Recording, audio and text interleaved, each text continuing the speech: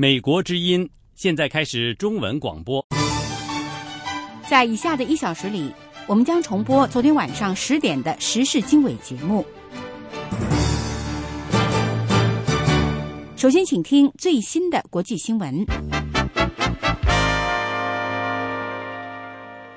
美国之音国际新闻，安华播报。美国分析人士说，政府部分关闭16天，给美国经济造成亿万美元的损失，并且政府将要采取何种措施的持续不确定性，将会给经济造成更大伤害。政府关闭给经济造成的全面冲击还没有得到评估，但各方做出不同预测。标普信用评级公司说，这个世界最大经济体美国的至少要损失240亿美元，并且美国的经济增长率被拉低。另外一家研究公司宏观经济顾问将损失定在120亿美元左右。美国总统奥巴马星期四表示，就政府开支与借贷权限形成的僵局，给美国经济造成完全没有必要的损害。80万被休假的联邦政府工作人员将会得到补发的薪水，不过经济学家们说，一些受政府关闭影响的公司将不可能挽回他们的损失。美国国会通过了一项法案，以避免可能会产生的债务违约，同时为政府运转提供资金。美国总统奥巴马称，在这场预算之争中没有赢家。美国总统奥巴马星期四在白宫发表讲话指出，美国预算僵局导致政府部分关闭了16天，让美国经济造成完全没有必要的损害。他说，美国民众彻底厌倦了华盛顿政府，现在是赢回民众对政府信任的时候了。美国国会在星期三晚间通过了一项折中议案，可以为政府运转提供资金。此后，数以千万计的美国联邦政府工作人员开始恢复工作。随后，奥巴马总统立即签署了这项法案。这项法案使政府至少运转到明年1月15号，并且提高借贷上限，将可能出现的债务违约风险推迟到2月7号。在此期间，国会议员就削减开支的问题进行协商。朝鲜宣布建立新的经济特区计划，以图能够重振其陷于困境的经济。平壤宣布建立一个新的非政府组织，以协助有可能在新特区里投资的外国投资者。同时，在本周主办一个由学术界人士和经济学家参加的为期2天的会议。朝鲜官方媒体朝中社援引朝鲜经济发展协会副会长李哲石的话说，朝鲜极为关注开发经济特区的工作。负责销毁叙利亚化学武库的专家称，在专家组所居住的大马士革酒店附近发生汽车炸弹和迫击炮袭击事件之后，专家组自身的安全堪忧。禁止化学武器组织的高级官员马利克·埃拉西周四告诉记者，目前安全问题还没有影响到专家组成员的工作。数千法国学生星期四在巴黎游行，抗议政府驱逐移民家庭，包括驱逐2名10几岁的学生。几名示威者在游行过程中和警察发生冲突，不过据报大多数示威者进行和平示威。在一些地区学生们堵住了学校的大门。学生们说，最近当局当着同学的面把15岁的科索沃籍的吉普赛女学生雷欧纳达·迪布兰尼从校车带走，把她驱逐回科索沃的做法是不公平的。法国警方说，她的家庭提出的庇护申请被驳回后，警察是在执行命令。以上是这个时段美国之音的国际新闻。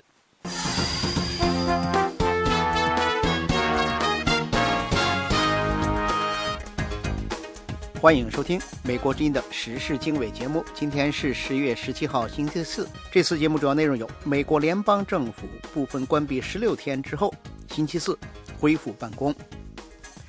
日本首相献贡品但不亲自参拜靖国神社，中国和韩国仍然不满并提抗议；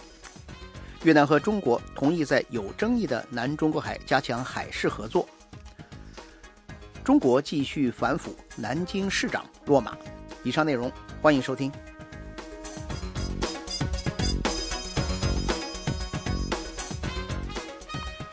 您正在收听美国之音的时事经纬节目。美国联邦政府部分关闭了16天之后，星期四恢复办公。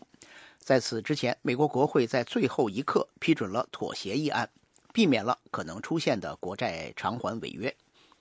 根据奥巴马总统星期四凌晨签署的法案，美国政府有经费可以运转到明年1月15号，债务上限推迟到明年2月7号。在此期间，国会议员可以就削减政府的开支进行谈判。星期三晚间，众议院以285票对144票通过了这项议案。在参议院，这项议案以80票对18票获得了通过。联邦政府的雇员星期四恢复正常工作。首都华盛顿的史密斯森学会属下的各大国家博物馆在推特上公布消息说，博物馆星期四都将开门。美国国家动物园星期五重新开放。奥巴马感谢国会的两党领导人，并表示现在是赢回美国人们信任的时候了。参议院多数党民主党的领袖里德和共和党领袖麦康奈尔在星期三，也就是美国触及债务上限的前一天，拟定了这项综合议案。美国总统奥巴马说，这一次结束美国联邦政府的部分关闭，揭开笼罩在美国经济面临债务违约的不确定乌云。请听美国之音记者鲁滨逊报道。奥巴马总统在参议院以81比18票的大幅两党多数票批准了这项议案之后发表讲话。在他讲话的时候，这项议案还需要众议院表决。奥巴马说 We'll begin reopening our government immediately, and we can begin to lift this cloud of uncertainty. 我们将立即重开政府，掀开让我们的企业和美国人民感到不确定和不安的乌云。在众议院通过这项法案并经总统签署后， 16.7万亿美元的借贷上限被延长到2月7号，过了对商家利润非常重要的感恩节和圣诞节。联邦政府10月1号关闭，当时保守的茶党议员把为政府运转提供资金与拒绝向奥巴马的新医保法案提供资金或大规模修改奥巴马医保的要求绑在了一起。这项法案还为进行新的削减赤字谈判打下基础，类似于2011年预算战争之后创立的超级委员会。奥巴马说，美国领导人为重新赢得美国人民的信任，未来有许多工作要做。他说，准备与两党议员合作，帮助建立美国长期的财政秩序。I've never believed that Democrats have a monopoly on good ideas, and despite the differences over the issue of shutting down our government, I'm convinced that Democrats... 我从来没有认为民主党人垄断了所有的好想法，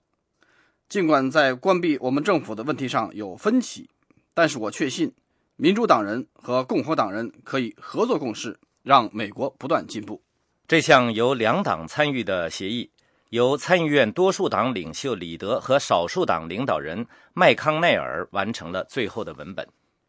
众议院共和党议长贝纳没有有效地处理茶党成员的反对，导致人们对他的领导能力提出新的疑问。贝纳说，共和党不会放弃斗争。茶党共和党议员泰德·克鲁兹在参议院议事大厅说 And unfortunately today the United States Senate is saying, you don't have a voice in Washington. You don't have a voice in Washington. This is a 不幸 terrible 的是 deal. 今天美国参议院说，美国人民，你们在华盛顿没有投票权，你们在华盛顿没有声音，这真是一个可怕的协议。参众两院的共和党领导人誓言，被称为自动减支的全面预算削减方案绝不能改变。自动减支方案于今年早些时候生效。白宫发言人杰伊·卡尼说，奥巴马将在即将到来的预算谈判过程中坚持平衡立场，希望谈判者拿出折中妥协的意愿。Perhaps we can reach a broader budget agreement that will settle some of these disputes in a way where nobody gets everything he or she wants, but the American people 也许我们能够达成广泛的预算协议，以折中的办法解决其中一些纠纷，不会让每个人都得到自己想得到的一切，但是美国人民会赢，因为这样就会增加确定性。奥巴马总统在他的讲话中列举了他认为今年年底之前可以完成的工作重点，包括移民改革。他说，完成这些重任的条件是华盛顿政界人士走到一起，把过去3个星期来的争吵抛到脑后。 That's what I believe the American people are looking for, not a focus on politics, not a focus on elections, but a focus on the concrete steps. 这是我相信美国人民所希望看到的，不是聚焦政治，也不是聚焦选举，而是聚焦能够改善人民生活的具体的步骤。债务上限的增加只延续到明年2月，政府运转资金只延续到1月。分析人士警告说，华盛顿明年年初可能又要陷入一场新的危机。奥巴马星期3晚间离开白宫新闻室之前，有记者追问他是不是觉得3个月之后还可能因为债务上限而再度爆发政治争斗。奥巴马转过头来回答一个词：不。民调显示，由于政府关闭以及把政府预算问题和奥巴马医保绑在一起的做法，共和党人，特别是共和党内部的茶党保守派人士的民望大跌。分析人士说，这可能会对2014年的国会中期选举以及2016年的全国大选和总统选举带来重要影响。美国之音时事经纬，欢迎收听。欢迎您收听美国之音的时事经纬节目。美国联邦政府的部分关闭到今天呢就正式结束，联邦雇员呢都回来上班。那美国之音国会记者呢杨晨现在就在演播室里，我们就来谈一下这次呢临时关闭的这一场历时10几天的这么一场这个政治纠纷，最后结束的原因究竟是什么？杨晨，昨天我们在这个演播室里边还讲，尽管是表示乐观，但仍然还有最后变数，哪个关键因素导致他们最后在最后一刻达成协议呢？我觉得昨天所有的这个目光都集中在众议院，就是因为参议院这个达成的协议已经星期一就开始了，那星期2呢被耽搁了一天，就说看看众议院是不是会推出这么一个他自己的议案，能够在共和党的各个派别都能接受的，但是最后他们在不断的修改，到了晚上还是没有拿出一个让这个所有的共和党人都满意的这么一个结果。所以昨天在投票的时候，大家也在关注说其实看共和党就是众院的共和党这个投票的票数，说相信是一定会过的，但是有多少共和党人去反对？结果最后是有144个共和党反对，而且其中很引人注目的是这个预算委员会主席保罗瑞恩议员，就是去年在总统大选的时候被选为这个副总统候选人。所以其实这个对共和党来说是一件很大的一件事，就是有这么多的等于是60%几的共和党人其实是反对了这个议案的，而且还有这种权力或者影响力都很大的共和党人。对，这个保罗瑞安，这当然是那个贝纳呀，还有共和党领袖坎特什么，他们都投了赞成票，那贝纳自己不能投反对票。但是这个保罗瑞安投反对票，大家都很关注这件事情，因为接下来你知道吗？就是他这个我们要说说这个议案里面有什么重要的内容。一个就是大家都知道了，政府运转到1月15号，还有这个债务的上限是延长到2月7号。对，这个奥巴马医保有个非常轻微的改动，就是说严格的审核在申请联邦补贴，你个人购买医疗保险的时候申请联邦补贴，要严格审核你的收入水平，以防欺诈。其实这一条听起来似乎好像很有，这个本来就应该严格审查。先说这个事算不算民主党做出一个让步嘛？因为共和党就是要求要推迟或者修改，那这个其实听起来好像是听起来对，就是说好像民主党说OK， 我给你放一点这个有关奥巴马医保的东西在里面，不至于说让共和党。因为这次你看今天的头条很有意思啊，今天的头条那个美国报纸头条是叫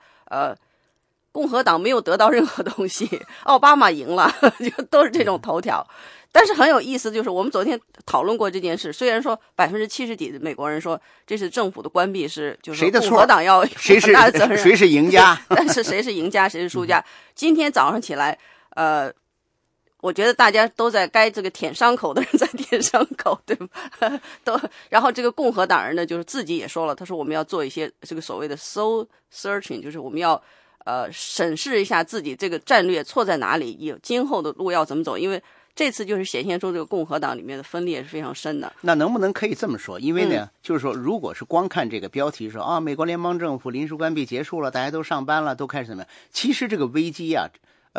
今天早晨这个我在听这个新闻时候呢，有一个分析人说呢，这个呢用英文说呢，就是把这个罐儿啊，对，在路上用脚你怎么把我的话抢了？你等一下，我正要拿你那个杯子来踢一下，就是对，我跟你讲，昨天有一位这个我觉得他投了反对票的议员，他说的这个话不是说我们赞不赞同啊，他其实说的很有道理，他就说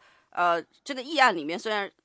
大家都说这是一个非常临时的这种暂时性的一个解决办法，这个是民主党和共和党都同意的，就像你刚才说把那个罐儿脚踢一下，就是把真正的难题其实抛开了，等待着。而且那个你说的那个话，这个英语里还有一个意味是说等待这个难题自己消失，其实是很消极的一种态度了。所以因为昨天要是踢歪了的话，这罐儿就不再挡我路了。对，就因为你踢的那个路上，你再往前走10几分钟，那个罐儿又出现了，对吧？所以实际上那个难题它自己不会消失，而且你是这么大的难题。所以昨天因为这个投反对票的议员就说，他说你光是说延长这个就说国债的上限这个期限到2月7号，他说但是对于这个美国不断提高的这个国债的问题，有没有人提出任何的解决办法？那美国的现在这个国债就马上就达到17万亿，这是个非常大的数字。而且这个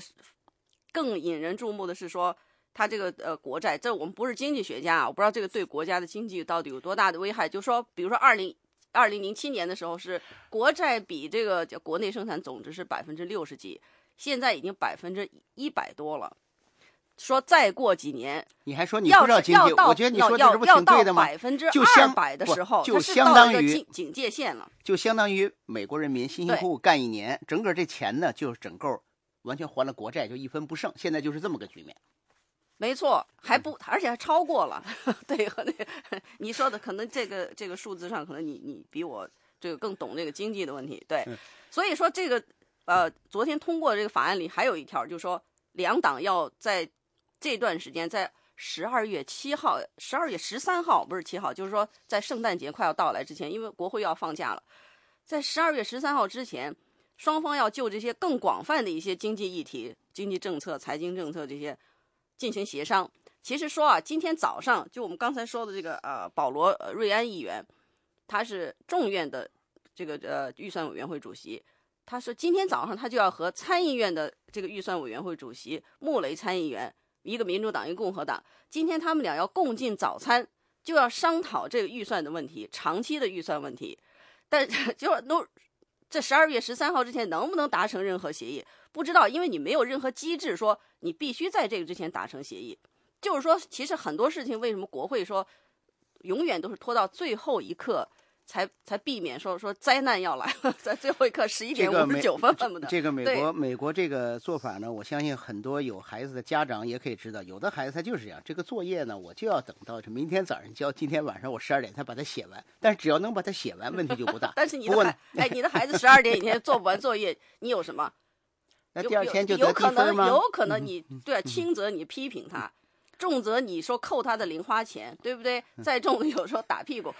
因为国会这个没有什么，它没有这种机制说你必须做到这一点，所以这其实这个话说是不是空话呢？不知道。好，那我们现在在这个总结一下，刚才是那个美国之音驻国会记者杨晨的话呢，再给我们介绍这个国会呢在通过这项议案的一些背后一些举动。虽然现在美国联邦政府这个部分关闭呢停止了，但是这里面其实有一个关键，就是大家注意，就是运转直到明年1月15号，而债务上限直到2月7号，还不是说一整个财年，这是第一点。第二点，美国基本上从今年这个11月底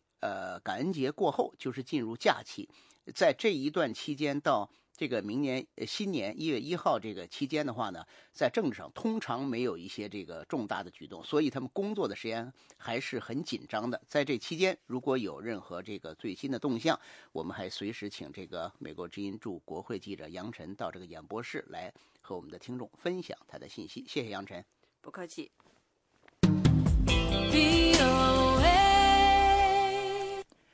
欢迎继续收听美国之音的时事经纬节目。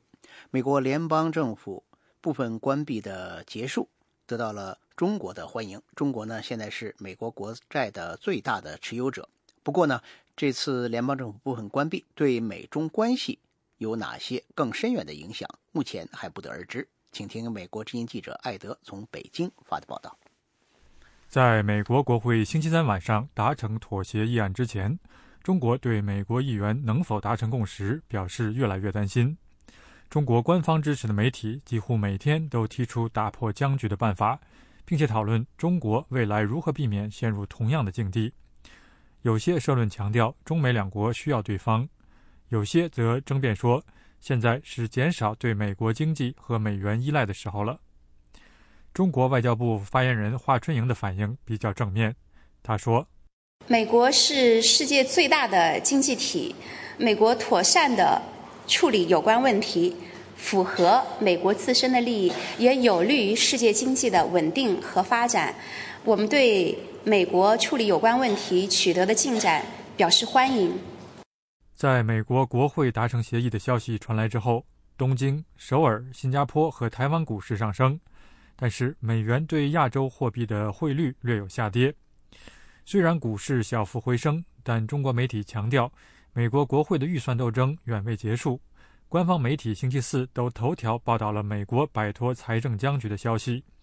但中央电视台在报道国会达成协议的消息的时候，用红色字幕打出暂时避开危机。中国新闻报道还提到，美国政府开支到明年1月15号截止，下一个最后期限又快到了。中国媒体还说，如果华盛顿的辩论持续威胁到世界经济，美国挥之不去的政治争议也会导致美中关系的紧张化。中国社会科学院的经济学者宋红说，有人可能会因此而批评北京大量投资购买美国国债的政策。中国也作为一个贸易的大国和经济的大国，那么在国际经济联系这么密切的情况下，如果说因为美债危机对美元的这种作为基础货币的这样一个地位造成很大冲击的话，会对于整个中国的经济和未来的这样一种对外关系也会产生很大的影响。北京外国研究大学的政治学学者谢涛说，他认为美中关系短期内不会受到影响，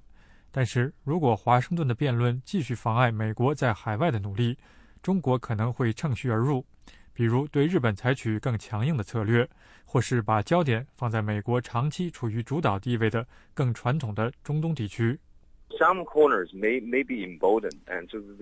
有些人可能会变得更加大胆，会采取鼓励更有侵略性的外交政策立场。至于美中经济关系，可能不会有什么太大的影响。社科院的经济学者宋红也认同这种看法。他说，虽然说有这样一些动荡，有些不确定性，但是中国这么大的一个国家，那么又有这么多的外汇储备，那么很少除了美元的美债的这种选择以外，很少有其他国家的这种投资的这种渠道和这种资产能够替代美国和美债的这样一种地位。目前中国不得不依靠大量购买美国国债和外汇来保持经济发展。中国一直靠这个模式来人为的压低人民币汇率，以保持产品低价出口，工厂有足够的订单，防止国内出现高失业率。美国之音时事经纬，欢迎收听。伊朗和世界6国将在3个星期内再次举行会谈，继续就国际社会关注的伊朗核项目问题进行实质谈判。与此同时，有关专家将致力于解决各方的分歧。围绕伊朗核项目的僵持局面已经持续了10年。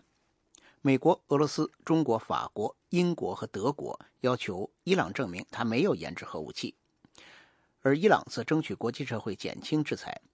国际社会为了迫使伊朗停止浓缩铀活动，对他实行了制裁。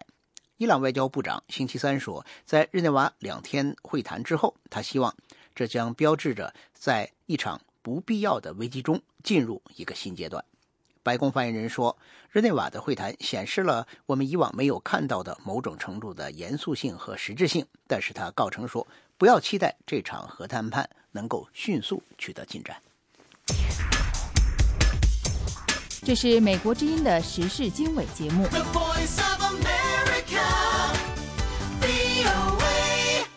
欢迎继续收听美国之音的时事经纬节目。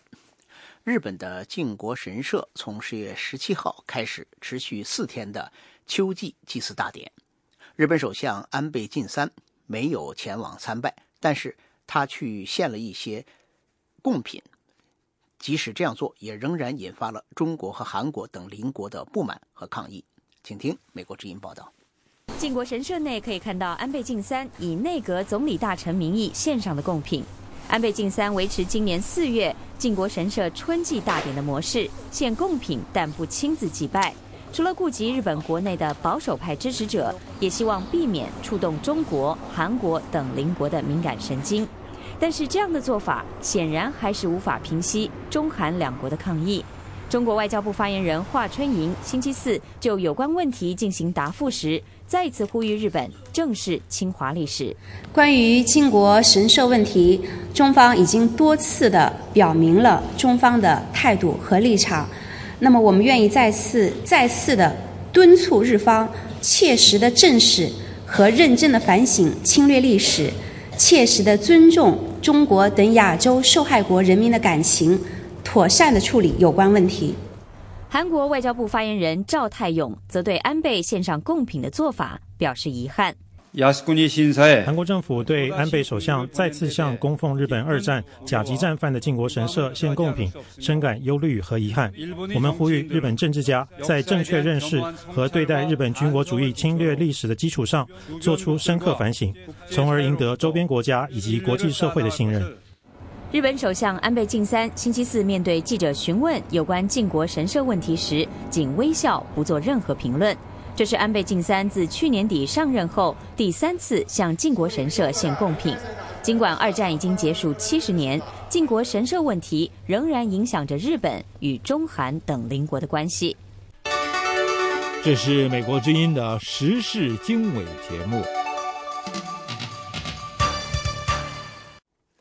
韩国总统朴槿惠呼吁全球共同采取行动打击网络犯罪。请听美国之音报道。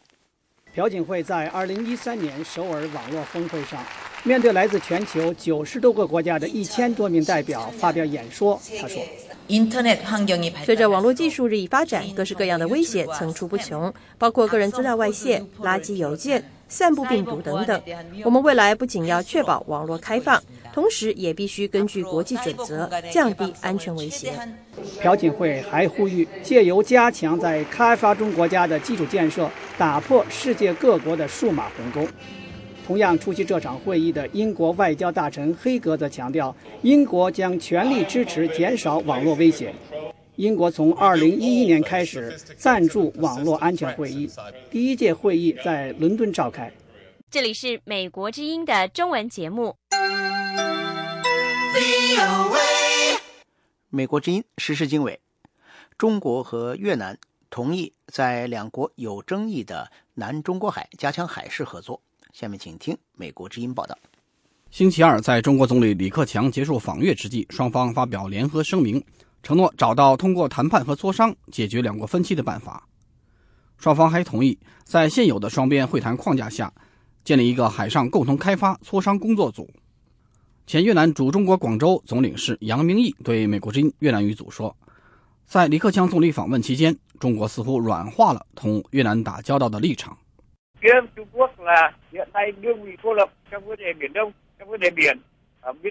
中国目前因为和其他国家有领土纠纷而受到孤立，在东中国海与日本有纠纷，在南中国海与菲律宾和越南有纠纷。面对有关国家的激烈阻力，中国希望显示自己不是一个要侵略扩张的国家。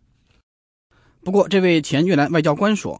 两国就领土纠纷加强合作的声明并没有任何实质内容。这只是外交辞令。越南和中国在南中国海的利益水火不相容，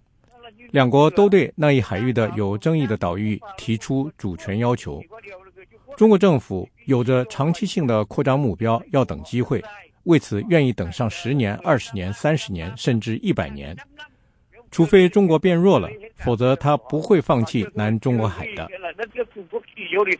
中国在南中国海的领土主权要求与越南、文莱、马来西亚和菲律宾的主权要求有所冲突，这些国家都是东盟成员。中国目前正在与东盟一道探讨一项拖延已久的具有法律效力的南中国海行为准则，但是北京不愿意在东盟这样的多边论坛讨论主权纠纷问题，而是希望与各主权声索国一对一打交道，这样中国就会在谈判中处在强势地位。这是美国之音的时事经纬节目。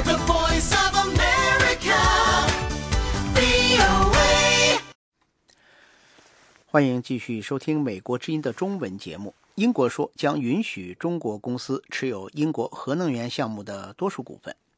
英国财政大臣奥斯本星期四访问中国期间宣布了这个决定。他在访问中说，双方就核能合作签署了理解备忘录。英国财政部的声明说，中国对英国核能项目的投资一开始都是少数股份，但是将来有可能占主要股份。英国一直在设法为本国的大规模基础设施项目吸引外国投资，特别是英国需要建筑更多的核电厂来解决未来日益严重的能源短缺的问题。英国官员说，已经有严格的安保措施可以防止对敏感的核能产业的任何侵入。一些西方国家的政府指责中国窃取商业和其他机密。这里是美国之音的中文节目。美国之音时事经纬，国际慈善机构自由行动基金会发布了全球奴隶制指数报告，对全球162个国家进行了综合评估。下面请听美国之音记者许波报道。国际慈善机构自由行动基金会发布全球奴隶制指数报告。根据政府发布的报告、非政府组织的研究成果以及联合国公布的统计数据等专项资料，对全球162个国家进行综合评估。报告认为，强制性奴役劳动、人口贩卖、强迫性婚姻以及雇佣童工和少年兵是现代社会奴隶制的主要形式。自由行动基金会的研究员凯文·贝尔斯在伦敦通过电话对美国之音说：“I suppose if you're going to say what's the most common type of slave today, I would probably point to two. One would be a type of hereditary slavery.In South Asia, where 贝尔斯说，如果你要问什么是今天最普遍的奴隶制形式，我可能会指出2点。第一是南亚那种世袭的奴隶制，那里的一些家庭生来就处于被奴役状态，他们生是奴隶，死也是奴隶，一个家庭世世代代隶属于另一个家庭。另一种形式，我认为也是当今最普遍的奴隶制形式，当属那些受经济利益驱使的流动性劳工，他们寻求改善他们自己、家庭以及子女的生活，于是一些犯罪分子乘机利用了这种心理，诱骗他们处于被奴役状态。根据这份报告，西非国家毛里塔尼亚的现代奴隶制现象最为普遍，全国380万人口中奴隶多达16万人。印度处于现代奴役状态下的人口最多，全国12亿人口中，据估计有大约11400多万人处于强制劳动、强制婚姻、童工和债务奴役等类似奴隶的地位。全球处于现代奴隶制状态下的人口中，有 72% 在亚洲，中国和巴基斯坦紧随印度，分别占据奴隶制人口最多的国家中的第2位和第3位。中国被奴役人口被认为有大约290万，而人口总数仅为中国 13% 的巴基斯坦的被奴役者高达210万。全球奴隶制指数报告指出，一般来说，现代奴隶制猖獗的国家呢，大都和社会发展水平低、政府腐败、人民贫穷以及战乱频繁等因素相关。自由行动基金会以政府制定颁布的打击奴隶制法规、公民的人权保障程度、人权和经济发展水平、社会稳定状况以及妇女受歧视程度这5个领域的32项指标衡量，认为毛里塔尼亚、海地和巴基斯坦是奴隶制指数最高的3个国家，印度紧随其后，位于第4名。排名越靠后，说明现代奴隶状况越不严重。虽然该组织的报告认为中国处在现代奴隶状态下的绝对人口位居世界前列，但是排名在160个被调查国家中名列第84名，居于中游。美国排名为第134，英国的奴隶制指数排名最低。美国之音许波，华盛顿报道。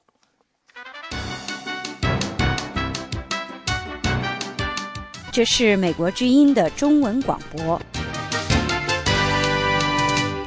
欢迎继续收听美国之音的时事经纬节目。在中共的领导层开始的打击腐败的行动中，又有一名高官落马。中共江苏南京市的市委副书记、南京市长涉嫌违法，受到中共的纪检委调查。中国官方媒体说，这是中共新一届领导人决心根除腐败的打老虎行动的举措之一。不过有学者指出，更重要的是从制度上建立反腐的机制。请听美国之音记者齐永明报道。中国官方的人民网说，被双规的南京市长季建业是北京一连串打老虎行动中又一个落马的地方在职副省级官员。报道称，季建业日前因经济问题被中纪委双规，当地政府近日将公布有关情况。中国官场腐败严重，贪污受贿蔚然成风。中国新领导人习近平上任之初就提出了整治腐败要苍蝇老虎一起打，他的这一表态让很多中国民众备受鼓舞。中国问题学学者胡星斗教授说，调查季建业反映了北京反腐的决心。他说由此可以看到习近平政府的确把反腐败当作是他的一个执政的要务，他的确是费了很大的力气，非常认真的、非常勇敢的在做这样一件事。胡星斗认为，中国腐败现象十分普遍，季建业是副部级官员，职位不算十分显赫，算不上是什么大老虎。他认为，如果能够在更高级别政治局委员以上能够多打几个老虎，那我看全国人民更会拍手称快。不过胡星斗说，尽管打老虎得人心，但仍是治标不治本，应该从制度上解决问题。他提出建议说，更主要是建立现代反贪制度，这个可能更重要。制度层面我们看到目前还没有大的成果，所以我说呢，他的反贪工作还是刚刚开始。官员的财产申报，新闻媒体要发挥更大的监督的作用在这方面刚刚开始。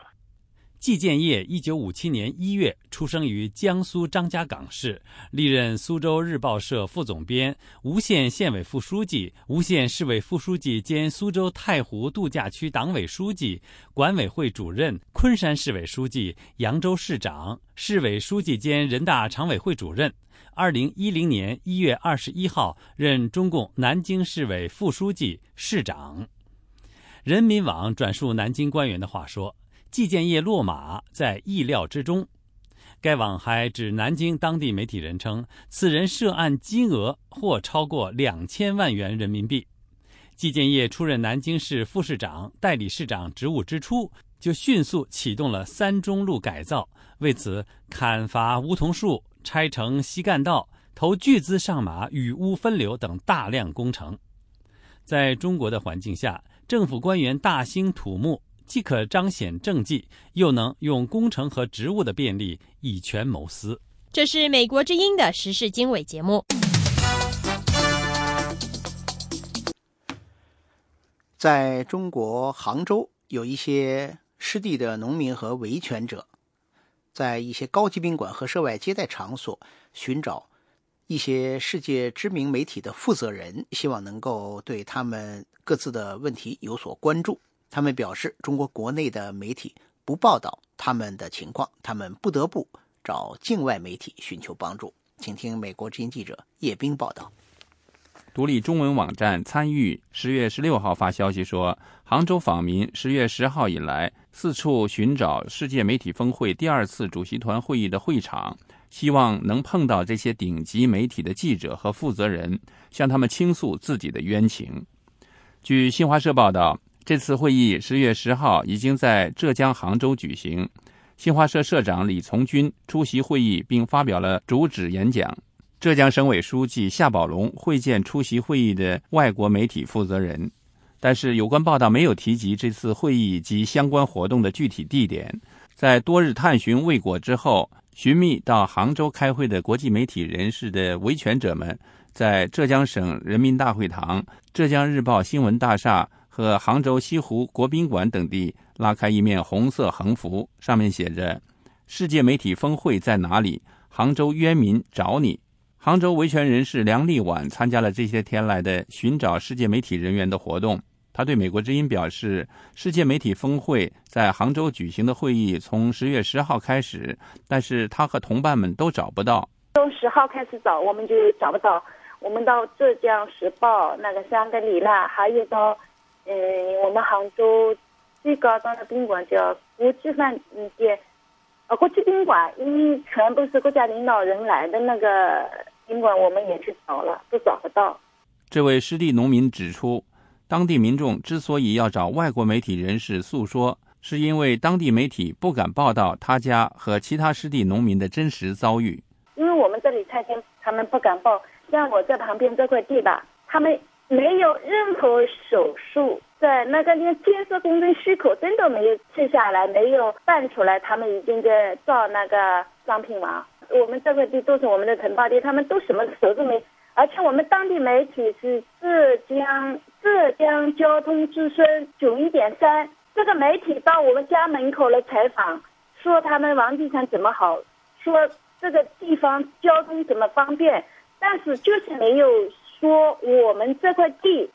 拆迁的有一个老人63岁挂在树上，说他自杀，我们的城里被6根肋骨打断，一个人被打成脑震荡，这些他们都不采访，都不报道，就是说他们多少王多这块地皮是多少，这个地方是王军地段怎么吹。近些年来，中国各地乡村城镇化的大趋势导致强拆和拆迁衍生的问题层出不穷。暴力拆迁常常在地方政府和当权官员的纵容和支持下进行，与此相关的上访和解访、殴打、虐待、拘留、劳教、黑监狱和伤亡等事件频频发生。梁立婉自称无住房、无土地、无工作的三无人员。他在一封投诉书中叙述了他家1000多平方米的房屋2010年9月13号被当地政府夷为平地的情景。他说，政府出动公检法、城管等近1000人，在没有跟我家协商，也没有签订任何协议的情况下，对我家实行了野蛮的掠夺式的暴力强拆。他说，向新闻媒体求助，但媒体对这种政府行为噤若寒蝉。到杭州政府部门上访无人理睬，去北京上访又被当通缉犯抓回，真是叫天天不应，呼地地不灵。虽然到杭州出席会议的国际媒体负责人可能早已离去，但是几天来到处寻找的湿地农民和维权人士仍然在这个城市的一些高级宾馆和公共场所亮出大字横幅，希望得知消息的外国媒体和记者接触他们。中国社会科学院2011年的一份研究报告说，当时中国湿地农民的总量已经达到4000万到5000万人左右，而且仍以每年约300万人的速度递增，预估到2030年时将增至1.1亿人左右。美国之音叶冰，华盛顿报道。这里是美国之音的中文节目。欢迎继续收听美国之音的时事经纬。中国计划制定一项法规，禁止艾滋病毒感染者进入公共浴池，并且要对违反规定的服务机构予以罚款的处罚。不过，这项计划的征求意见稿受到一些人士和维权机构的批评。请听美国之音记者齐永明报道。中国商务部的沐浴业管理办法要求沐浴场所在显著位置设置性病、艾滋病禁止入内标志的管理规定，星期天一经在网上公布，就引来各方的批评和讨论，认为这样的规定缺乏常识，没有必要，而且明显是歧视行为。为乙肝病毒和艾滋病毒携带者等争取权益的非政府机构一人评中心的理事陆军批评说，商务部的这个规定不合情理。他对美国之音说，艾滋病毒的传播呢，其实它的途径非常少，非常有限，而且很固定。日常的工作生活接触，包括一些沐浴，先不会构成 HIV 病毒的传播。他说，除了要求设置标识之外，商务部还要求违反这一规定的要予以罚款。这样规定折射出来他们完全缺乏常识。美联社的相关报道提到，中国同性恋问题的研究学者、早期进行大规模艾滋病干预的专家张北川说，商务部起草这项提议时不咨询健康专家，这种做法是在错误的方向上迈出的一步。他星期三说，如果商务部事前和专家讨论，他们就会明白艾滋病毒不会通过公共浴室传播，这种传播的可能性都不存在。艺人评中心的陆军批评说，商务部的规定不仅缺乏常识，而且让沐浴服务场所无法执行。他说，这次他规定说要艾滋病感染者禁止入内，其实就完全不具备可操作性，因为总不可能让顾客在进入之前要先抽水化验 HIV 吧，也不可能说规定公民去洗澡的时候都要携带健康证吧，健康证本来也不是强制要求人们办理。中国社会科学院公共管理专家刘山英说，中国政府部门出台规定时，即使遇到和其他直接相关机构有关的问题时，也缺乏相互间的协调。这种做法和日本或西欧等发达国家相比，差距明显。美联社引用他的话说，这些政府部门闭门造车，完全是根据自己的理解和设想制定政策。陆军长期为弱势群体维权，他在工作中跟政府部门大量接触的经验中体会到，即使出现了这种规定，中国政府比前些年还是有些进步。他说，前些年呢，可能一直到那个法律正式出来，民间才有可能能够看到那个法律文本。现在呢，他是在制定管理办法的时候呢，他会把草案拿出来公开征求意见。这个呢，应该说是一种开门立法的一个举措是一个进步的举措。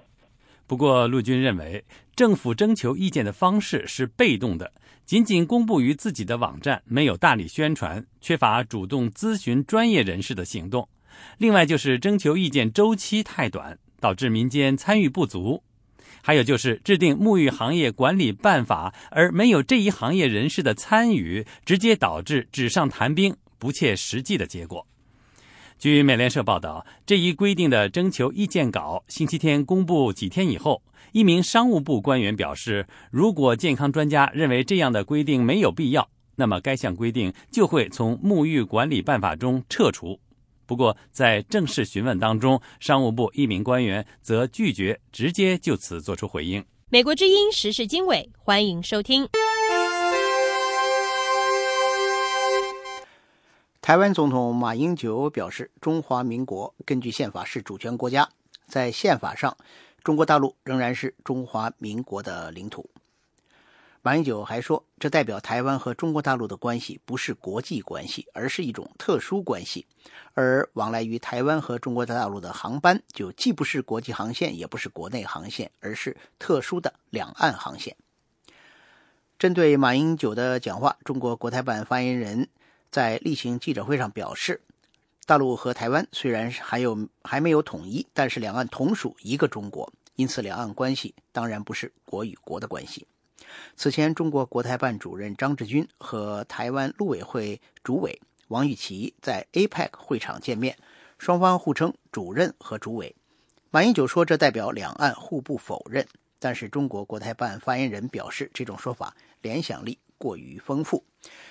与此同时，台湾目前的在野党民进党的前任党主席说，现在的民进党与人民脱节，这样呢会注定失败。请听美国之音记者黄耀义报道。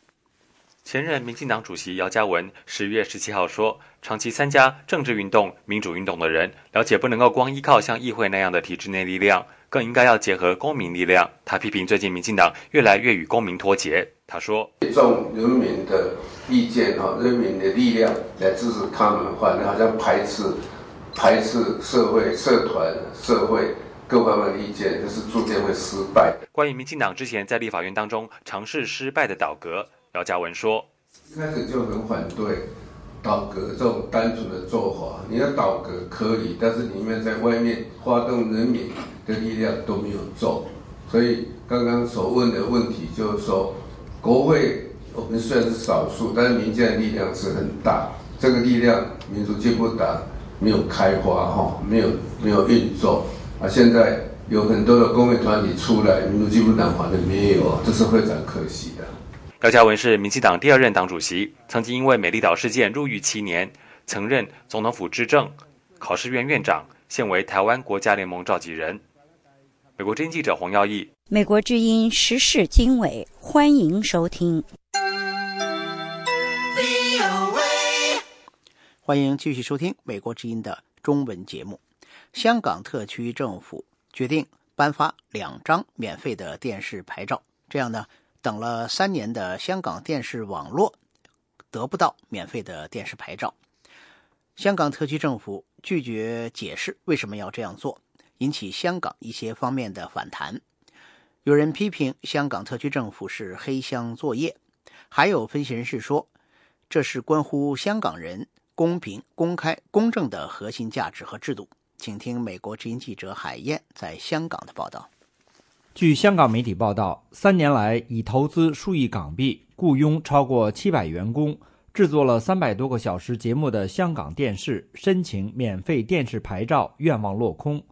而另外2家计划在获得牌照后才正式投入运作的公司却如愿，令各界震惊，引发包括许多亲北京的建制派人士的质疑，要求政府进一步解释，消除公众的疑惑、不满和愤怒。而有媒体星期4披露，香港电视在政府顾问报告中评分获得第2位，且特区政府政务司、财政司和律政司的司长以及广播事务管理局都认同颁发3个牌照，唯有特首梁振英及部分行政会议成员硬是踢走香港电视。香港电视主席王维基星期3与员工见面，并落泪宣布立即裁员320人。王维基更在记者会上炮轰政府以机密为由，拒绝公开评审标准和拒发牌照理由是黑箱作业，质疑香港是否还有公义。香港明报星期4发表特稿报道说，不止一名建制派人士表示，这次香港电视未获发牌明显是中央主意，是政治决定。报道说，有熟悉中央的建制派人士透露，中央未摸清王维基的背景，特别因为电视节目入屋，可说是要害部门，甚至涉及国家安全，而王维基的发展资金来源与外国关系等也受到质疑。报道还说，去年年底王维基和香港电视举行造势活动，曾邀请多位建制派出席，但有出席的建制派事后却收到中方电话，要他们不要碰电视牌的事，因这件事很复杂。其后建制派没有人再高调称发牌。报道说，消息人士分析，相信王维基也发现建制派的支持缩水，故从未就任何电视牌照以外的实事表态，只是专心拍剧。报道披露，有建制派直言，中央已为事件拍板，即使王维基求助中联办也难改变结局，这种大件事西环都难决定。另外还有立法会议员表示，政府不可能把政治原因说出口，故现实只能维持挨骂状态。另据港媒报道，2008年12月，当时是城市电讯和香港宽频网络主席的王维基出任亚洲电视行政总裁后，曾要求新闻部学习倾向民主的苹果日报处理新闻的手法，希望多做一些引起社会话题的新闻。据报，这些言论使北京和港府对王维基都有戒心，担心又多一个批评政府的声音。不过王维基在亚视做了12天，便因意见分歧而辞职。香港立法会议员、民主党前主席何俊仁大律师星期4对美国之音表示，如果《明报》有关拒绝给香港电视发牌是由北京决定的报道属实，那就是北京明显干预香港内部事务，破坏一国两制。何俊仁说，如果这是真的话，那是完全不可以接受的。发电视牌照完全是香港内部的事情，怎么可以由中央来指示、来影响？特区政府处理手法也是非常使我们担忧的，完全黑箱作业。另外，香港中文大学新闻及传播学院星期三发表声明，批评政府发牌制度和审批过程缺乏透明度，确立了极坏先例，将长远影响本港资讯及言论自由，要求公开评审的各项得分。同时，香港人权观察总干事罗沃启也指责港府违反国际公约。罗沃启表示，联合国公民权利和政治权利国际公约规定，各国政府必须避免以苛刻条件为前提向广播媒体发牌，而发牌条件应客观合理、明确、透明，不歧视。港府作为签署者应该遵守。香港民主党资讯科技界议员莫乃光星期四发推说，这不只关乎电视市场，是关乎香港人的核心价值，公平、公正、公开的制度。莫乃光议员星期四对美国之音表示，政府的黑箱作业令他担心外界如何看香港的商业环境，是否还能维持基本的公开和公平的原则。他说，这一件事对香港实在是一个很大的打击。我们最重视的当然是有一个公平的环境，很关心就是将来了我们这个公平公开的这个商业环境了，可能已经有了改变。香港特首梁振英10月17日出席立法会答问大会，多个政党都表明会追问香港电视未获发牌一事。民主党单仲恺表示，会就免费电视牌照问题追杀梁振英。属于建制派的自由党的田北俊说，对香港电视未获发牌感到失望，要求当局尽快交代原因。而有网友说，香港电视无法拿到免费电视牌照，注定是香港赤化史上标志性的事件。梁振英政府受意识形态影响，在不公开、不公正的暗箱操作中否决香港电视的牌照申请，面对公众质疑，以一揽子因素含糊推诿，这大概是回归这么多年港府对言论自由、商业自由市场最蛮憨、最赤裸、最悍然的干涉。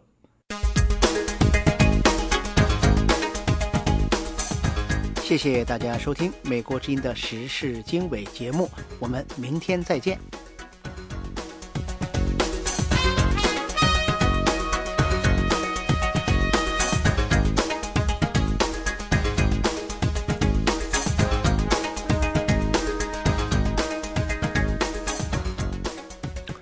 美国之音国际新闻安华播报：